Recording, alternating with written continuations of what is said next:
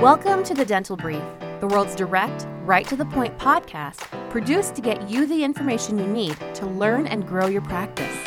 To learn more about our guests and find links to information discussed on our show, visit our website, dentalbrief.com. On to today's episode.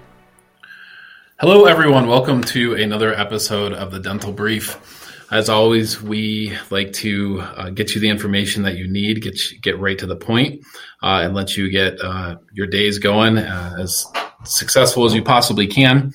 Today, we have with us a guest.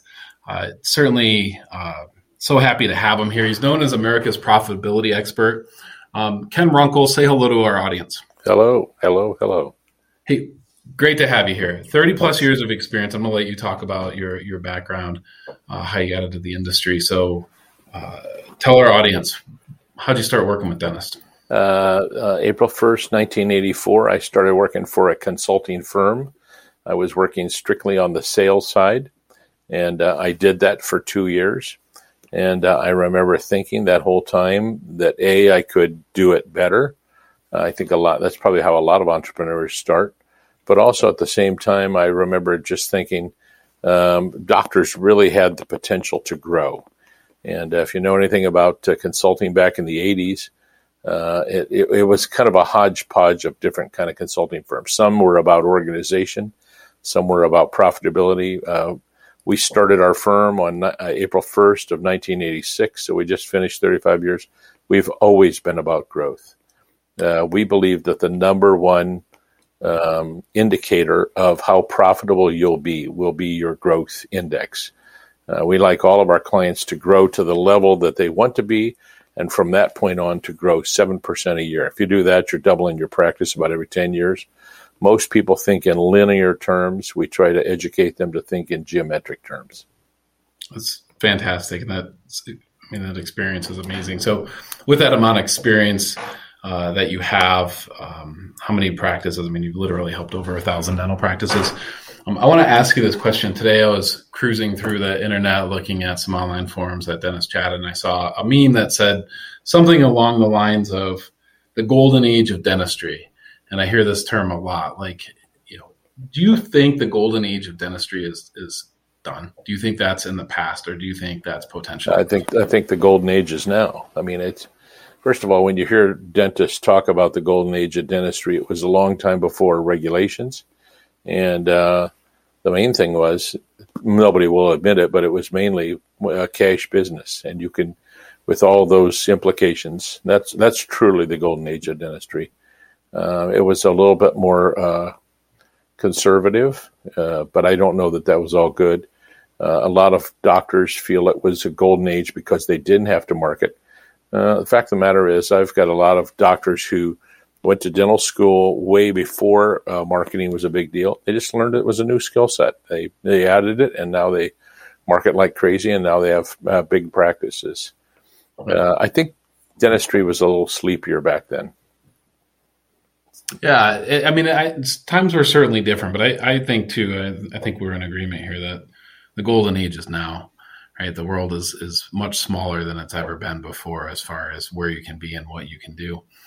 Let's jump into the topic of today's show. So, here we are. It's May of 2021.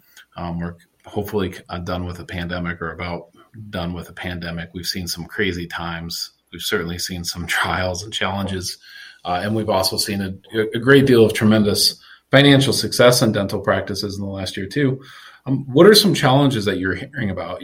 I know you're on the road this week and next week. What are some challenges that you're hearing from practices? Well, of course, I think everybody knows this right now. In a post-COVID residual environment, the number one problem right now is hiring staff, and maybe we should say hiring good staff. I think there's still some staff out there, but really hiring great staff is real hard right now. The wage rate in American dentistry has gone up between $5 and $7 per hour.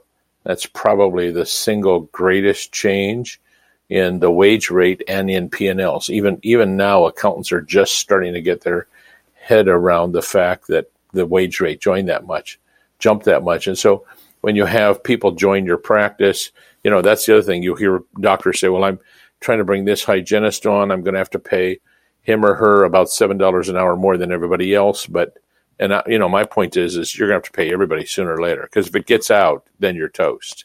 Sure. And so that's probably a big change. Number two would be trying to stay involved with PPOs.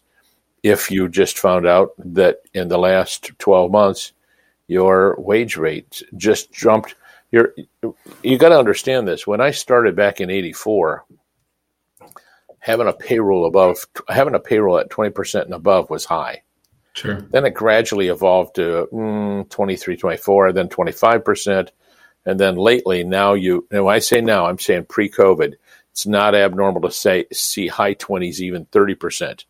I think the new norm in a lot of practices is going to be closer to 33 to 35%. And then if you're participating with a number of contracted plans and your reimbursement rate is fixed, you're I'm telling you right now, we're watching doctors really scramble with it. Most of our clients are electing to get out of the lower paying contracted plans, the ones that truly reimburse lower than their break-even point. They're realizing they have to get out of it, which is one of those things of they're just doing what they should have done all along. Sure. So this will be helpful to so many people that I know, and so much of what I'm seeing out there. And of course, we always see a lot, this in social media, we see a lot of the sky is falling type of nonsense out there. But it is a common theme where I see dentists say, hey, now, I'm interviewing hygienists and I have to pay $60 an hour or $70 an hour. And I can't afford that. There's no way that I can do that. It's impossible. I'm going to have to close. What do you say to that person that thinks that way, which is a lot of them? I mean, what's your take on that? Well, first of all, it depends where they're at. I mean, if you're in Manhattan and you're paying that, you've probably got, you should have a high enough prophy rate that it's going to cover that. If you're Sure. doing that, you're talking to me today. I'm in a suburb of Columbus, Ohio. I don't see hygienists being hired at 60. I do see hygienists being hired at 40. And the only thing there is you got to just make sure that they're busy. As long as they're busy, you can pay that. I think this is one of those things where it's just, I've been listening to people squeal about how expensive hygienists were for 37 years. So I don't have a lot of compassion in that realm. I've heard it again and again and again. I'm like, well, yeah, it's always been expensive. What you need to do is make sure you're efficient, make sure that all of your capacities and capabilities are 100% full, and go on from there. We were talking about changes a year ago when I told doctors to have patients start to prepay for a crown. And I've talked about that for the last 5 years. It was like, oh, nobody will ever do that. Well, now people prepay when they call Subway or Jimmy John's. So we're talking about somebody calling to order a $5 tuna wrap, and the 17-year-old kid who's taking the order says, "What credit card are we going to put this on?" But his mother, who's 40 years old and works in a dental practice, can't conceive that somebody would do the same thing with crowns. And that's my point, is you just got to change. You just got to change and just say, this is the way we're going to do it. And once you do it, everything starts to get real okay. It's interesting that you say that. And I think it is. It's how you see things, right? I just literally, before you and I started talking, 20 minutes before you and I started talking, I booked a vacation rental, and I had to pay half right now, which is almost $3,000. And if I cancel, this is an end of July, August rental. And if I cancel after May 31st, I don't get they keep half my money. They keep half of the cost of rental. If I cancel after, I believe it was June 30th, they keep it all. 100% if I no show, right? So this is not unheard of. I mean, you're absolutely right. We pay for things on Amazon before we get them. We pay for plane tickets 6 months or a year in advance often. It's very common. So I'm glad that you put that up. What other areas, while we're talking about perception, what other areas do you see that just a change in perception can make a big difference in a practice? Well, I would say, first of all, you really need to have a staff that understands the difference between price and value. When most people say, I can't afford that, what they really mean is, I choose not to afford that. In a post-COVID environment, it doesn't translate as well. On a pre-COVID environment, it does. I'm talking to you. You're in suburban Denver. The number one case acceptance seminar that I used to insist all my doctors, most of them would laugh it off, but I would tell them all the time, I'd say, listen, if you really want to increase case acceptance, take your staff to the boat and RV show. And when they would get done with that quizzical look, they'd go, what are they going to get from that? I'm like, it's real easy. You'll see your patients who told you they couldn't afford a crown buy a boat. You're right. And so what they really meant was, I can't afford the boat and buy the crown at the same time. So my value is on the boat. Had nothing to do with money. And you need to hear this. I'm not one of those guys who says that the patient should have put the money into their dentistry. The patient, this is America. You can put your money anywhere you want to. But the staff should not have fallen for it. What the staff should have done, and the doctor should have done, is accepted the fact that we didn't fill up the get value class yet. Yeah.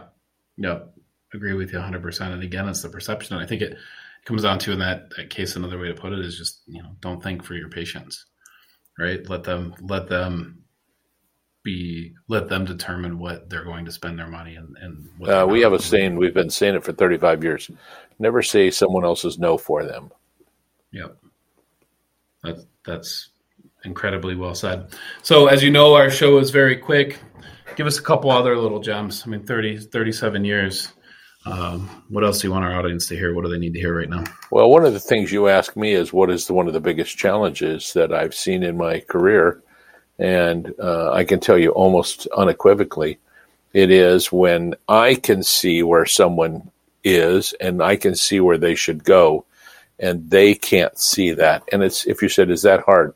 It's very hard for me. It's very hard to, sometimes it's the staff. I'm like, doctor, your staff is not treating you with the respect you need. Sometimes it is, doctor, they're treating you with all kinds of respect, but they don't get the kind of dentistry that you're trying to present right here. You do a lot of training, and yet people aren't getting it. Listen, the number one failure in most dental practices is a failure to clearly articulate your expectations. But then number two is not giving them the tools, the education, the materials, the instrumentation, the equipment to be able to do that. And then finally, number three is just not dealing with people who won't do what you ask them to. And won't, if you'll forgive this English lesson, is a contraction of will to not. I'm kind of surprised that some doctors put up with stuff. I'm just like, this person's not on your, they're not on your bandwidth, doctor. So you just need to free up their future for them. Yeah. So what do you say to those today that, and this is a serious question, that do have team issues, but they're so worried about hiring? How do they hiring? How do they juggle that? I would say having a team who is working for you and is not committed to the vision of the practice is a lot harder than not having people in those positions. Look, I'm not talking about creepy stuff. I'm not talking about all the staff surrounding the doctor at the morning huddle and they're saying to him or her, we're not worthy. That's sure. Creepy. Right. What I am saying is I think the doctor, that he or she has the right to clearly articulate their vision and their philosophy. And at that point, the staff needs to get on board with that doctor. And sometimes I just tell doctors, look, you're just going to have to jump off the high board here into the water. Yeah, that's wonderful advice. Ken Runkle, folks with the Program.com. Ken, thank you so much for coming on today. We appreciate having you come back, please. You bet, my friend. Thanks so much. Thank you for joining us on today's episode. Did you know you can weigh in on today's topic on Facebook? Search The Dental Brief on Facebook or visit our website, dentalbrief.com, and just follow the link. We look forward to having you join us again on another episode of The Dental Brief.